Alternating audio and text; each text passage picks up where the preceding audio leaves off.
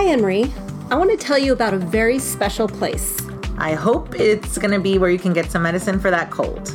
Actually, I was going to talk about the CNUSD Parent Center. Oh, yes, I want to visit. Right when you walk into the Parent Center, you are greeted by the smiling, friendly staff, a beautiful mural, cozy sitting areas, homework and computer stations for students and families. And I know that our Parent Center offers classes for parents and families, staff development, summer lit camps, family counseling, childcare, and so much more. Yes, I had the privilege of working with the summer campers at the Parent Center, and it was filled with tents and camping chairs and beautiful books and beautiful children. Aww. Well, in this episode, Ivy chats with the Director of Student Family Support Services, the amazing Cassandra Willis.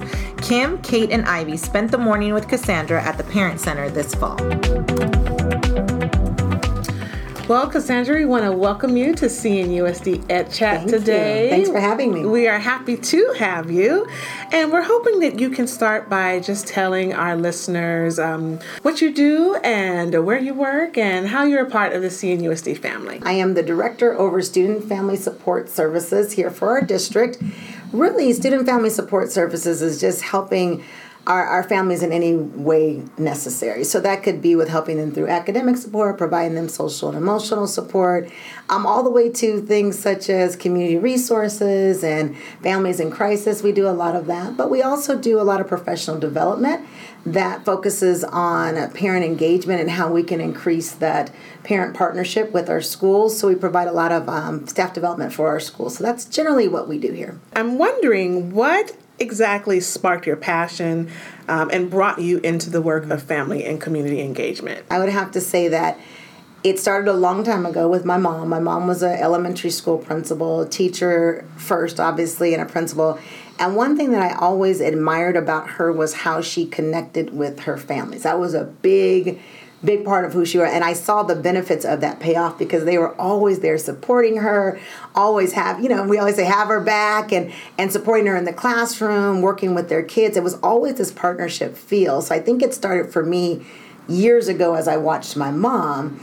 But then as I grew and became a teacher myself, I realized that I couldn't do this by myself. I needed to really have my parents on board and to be able to engage with them. And as a principal, moving up into the principalship, I would definitely say that's when it really hit me how important and how valuable this was. At a Title I school and a high poverty school, sometimes families have the tendency to step back and allow the educators to do their job, and they don't want to play a role in that. But when you're dealing with students that are struggling sometimes, and they're dealing with a lot of outside factors, and we're trying to work in the classroom and do different things, you realize that you must have the parents on board because we can't do it by ourselves. So being in that type of environment made me realize, okay, what can I do to make sure that our families, number one, support the learning of their kids, but also overall support of the school was something very important to me. So I would say my passion for that started in my years as principal. I knew that I had to get families engaged in the work, and that if you look at all the research, one of the things that they say, one of the top ways to impact student academics as it's connected to family engagement is learning at home. And so how am I going to do that when our two groups are isolated and the teachers are in one place, the parents are in another place? And so I realized I had to bridge that gap between them and start to begin to build relationships. And that's where my passion started. And I know you do a lot of work here at the CNUSD Parent Center that's grounded in Dr. Joyce Epstein's research and practices around school, family, and community partnerships. I was wondering if you could tell us and others who might be looking to build these types of partnerships, exactly how has her work been useful to you? The way it's set up is truly a partnership. It's bringing in not just your parents and the administrator, but also teachers, classified staff, parents to kind of engage in this conversation around student achievement. The way it's a little bit different, I think the way that I see it differently, when I was at the school site, we did a lot. We had carnivals and people were on PTA, and those are all great things. There's nothing wrong with those things. But when we talk about a true partnership, it is bringing everybody in and giving everybody a voice. And I think a lot of times in our traditional way, it's usually just that small group of stay-at-home moms that get to do a lot of the work and do the leadership piece. But under Joyce Epstein's model, she really says, no, you have to bring in voices from different backgrounds, socioeconomics, languages, teachers. Everyone comes to the table to really talk about what's best for our kids. So in this model, there's 6 different things that we cover. And I actually do this training for our district. We've trained about, I want to say 14 schools so far in Action Team for Partnerships under Joyce Epstein's work. And what we do is we bring them in, their groups. It's a group of about 12 people from each site that is focused on parent engagement. Most schools don't have something where they're just focused on that. And they come in, and the first thing that we do is we identify their strengths. And then we also identify what are some of those barriers that you're dealing with your school, and we address those. Then what we do that really Joyce Epstein is kind of known for is we take their school goal and we really look at that school goal from how do we connect the parents. One way we do that, how do we educate our parents about the goal? So that's her type number 1 is really parenting. What do we do to make sure our parents are aware of this goal and they understand it and they support? The next thing is the communication. Okay, so this is what they need to know. How will we communicate that goal out to our parents? The third type is volunteering. Do we need volunteers to come in and help support our parents with this? The next piece, which I've mentioned before, the most important part is type 4, where it's the learning at home piece. So we have this goal. Now, how do we train our parents to support this goal with their kids at home? So that's a crucial piece. And so we go through this process. There's actually 3 other types that she goes over. One is decision making, the other one is collaborating with the community, and then the last one is building a relationship. So every goal that we have at the school site, we try to look at it from those 6 to 7 perspectives and make sure that it's communicated effectively out to the parents. So that's a big part of her work. But what I love about Joyce Epstein, she always talks about staying focused on what matters. Mm-hmm. A lot of times we're just doing stuff. It looks great. We have a lot of people showed up to the carnival, a lot of people, but it did not educate the parents on, well, what are we doing in our school? What is our vision? What are our academic goals? You can go to most schools and ask them, okay, or ask a parent, what are your academic goals for your kids' school? Do you know? They don't know. They'll just say, well, probably to do better in reading, but they don't really understand because we don't tell them and we don't engage with them in conversations. We engage with them with superficial things that are easy versus hitting the core of what we really need to do. So her work has really impacted me a lot and has actually guided my practices, and this is what we train our school site teams to do. That is really exciting. It is exciting. It is. No, it is. Very, very much so, because you see, I find that it's not always that people don't want to do the work of engaging community and family, but sometimes they just don't know where to start. So, and it has to be very intentional. I think sometimes we think it's just going to happen naturally. I'm nice to a parent, so that's what I need to do. It's beyond that. It is really, you have to be intentional, because then we look at the whole lens of equity and what that looks like in the area of parent engagement. And so, are our practices equitable for all of our families? Are we looking at the issues of transportation? Are we looking at the issue of language or how parents learn?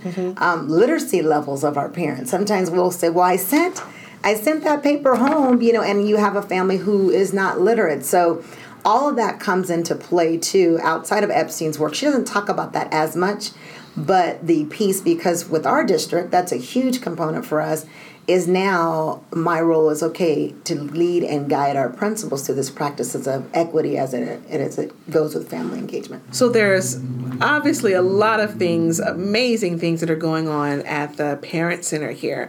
But for teachers who might be looking for some support, I was wondering what you have planned for teachers, or that is either going on now or is going to be in the future. We definitely are on a good path as far as planning to provide more professional development for our teachers. We've done a lot with our principals and helping them to set foundations for parent engagement at their school sites. But one of the things I want to do is to really give teachers practical tips on how to work with families prior to there being an issue. Sometimes parents only hear from a teacher if there's something wrong or something, their child has done something, and we want to stop that. We want to build partnerships between teachers and parents from the very beginning. So some of our trainings that we plan on offering, we have a family-friendly schools training, but we're going to extend that training for teachers. How do you have a family-friendly classroom so that when parents walk in, they feel comfortable, they feel like you care about them and their child, and they're little simple things such as communicating prior to an issue happening, doing home visits if that's a possibility, making those positive phone calls. There's little things. How do you communicate with your family so they know what's going on? I mean, there's lots of little practical apps and communication tools that we want to share with our teachers to make sure that they're engaging with families. And that's helpful because sometimes we just don't know, being in the classroom, okay, where can I refer this parent to this resource, or what are some things that I can share with them? And even at the parents' center, we've had teachers call here, say, I'm struggling with this family. I've had principals come and say, can you sit in a meeting with you? We are open to whatever a teacher needs. So even though we may not have a formal professional development yet, I believe we're going to actually be doing one in January through the Equity Conference. But at the same time, they can always give us a call. Like, we are always available for teachers, any of our staff members. We have people call from the district, and we're working with this family. What can we do? I work strongly with the SARB process, so I connect with families there. But there's never an opportunity where you just can't pick up the phone and say, hey, we are worried about this. How can you help us? And we're willing to do that. I love that. So now all of our CNUSD teachers out there, you know who you can call. That's right, 951-273-3132. There you go. What are you offering for parents? Oh, great question. Thank you for asking. So here at the Parent Center, we offer a variety of different resources for parents. So one thing that I think we do exceptionally well is our parent education program. We focus on academic programs as well, such as, for example, we do a transition to high school program. So we work with all the families in the district and help them. It's a 4-week course that we offer and helps them transition their kids from middle school to high school. We also do that same program at the elementary level. So we do a lot of that, but not just the academic part. We provide a lot of social and emotional support for parents who are dealing with struggling behaviors. We have 2 programs. One's called Loving Solutions. The other one is called Parent Project. Loving Solutions is our elementary parenting program that I teach with some of my colleagues here. Really helps to set that foundation of communication and love and respect and setting boundaries with your kids. Then we have the Parent Project, which is kind of our flip side of that, where we have kids that are more dealing with juvenile delinquency, alcoholism, more severe behaviors. Both of those programs have been very powerful for our families, and we keep them pretty full. So parenting is another part that we offer resources in.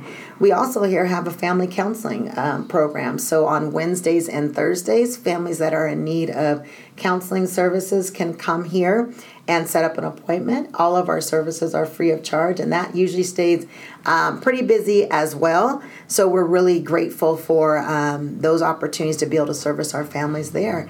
But we also do provide places if parents are in crisis. So say, for example, a teacher or whoever's listening today, you have a family within our school district that may have just lost their home, or maybe they need food for the next week, or can you just help us get clothes? And we have quite a few of those types of resources, electricity support. We can connect you with the right people. Although as a district, we don't necessarily fund those specific things, but we have resources that we can connect them to.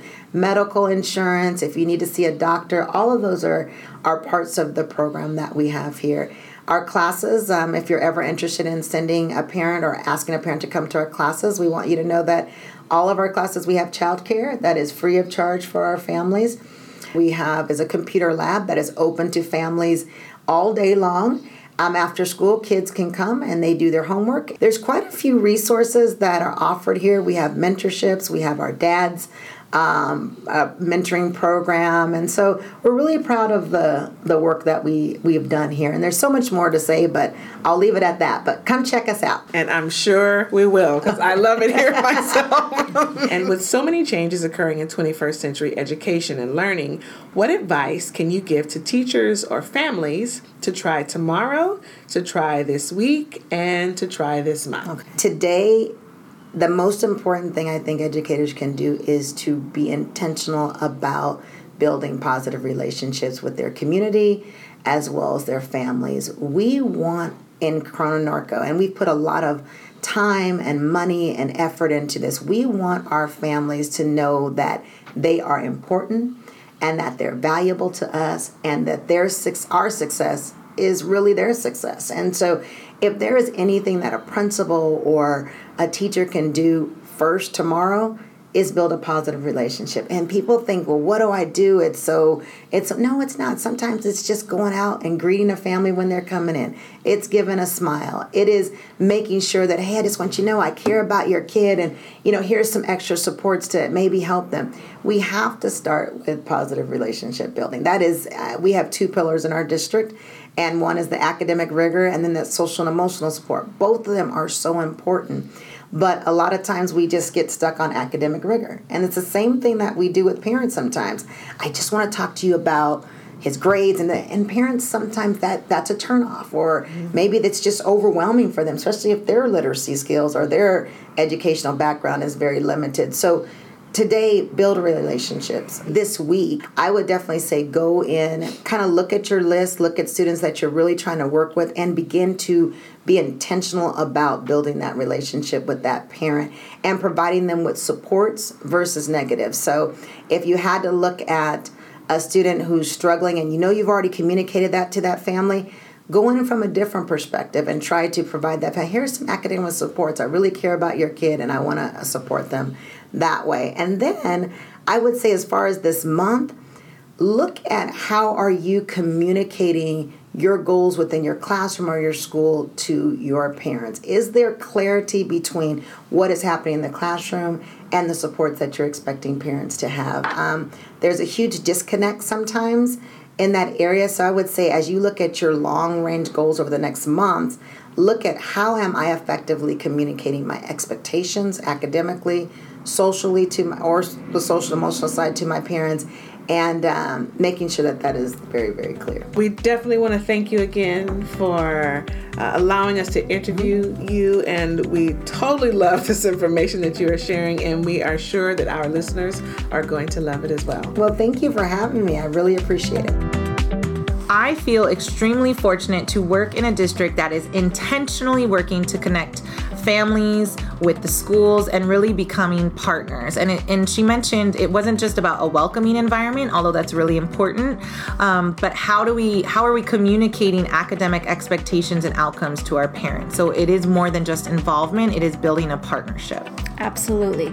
Well, thank you for listening to another episode of CNUSD EdChat. A new episode is available each month. Be sure to follow us on Facebook and Twitter for extra content. We even have a video tour of our fabulous Parent Center in 2 short videos available on our Facebook page at CNUSD EdChat. Want to hear your student or child on a future episode? We are looking for kids to record our next kids outro. Read from our script available at www.cnusd.k12.ca.us/EdChat. We even have a script for younger children. Just submit the audio file to our Google Drive folder.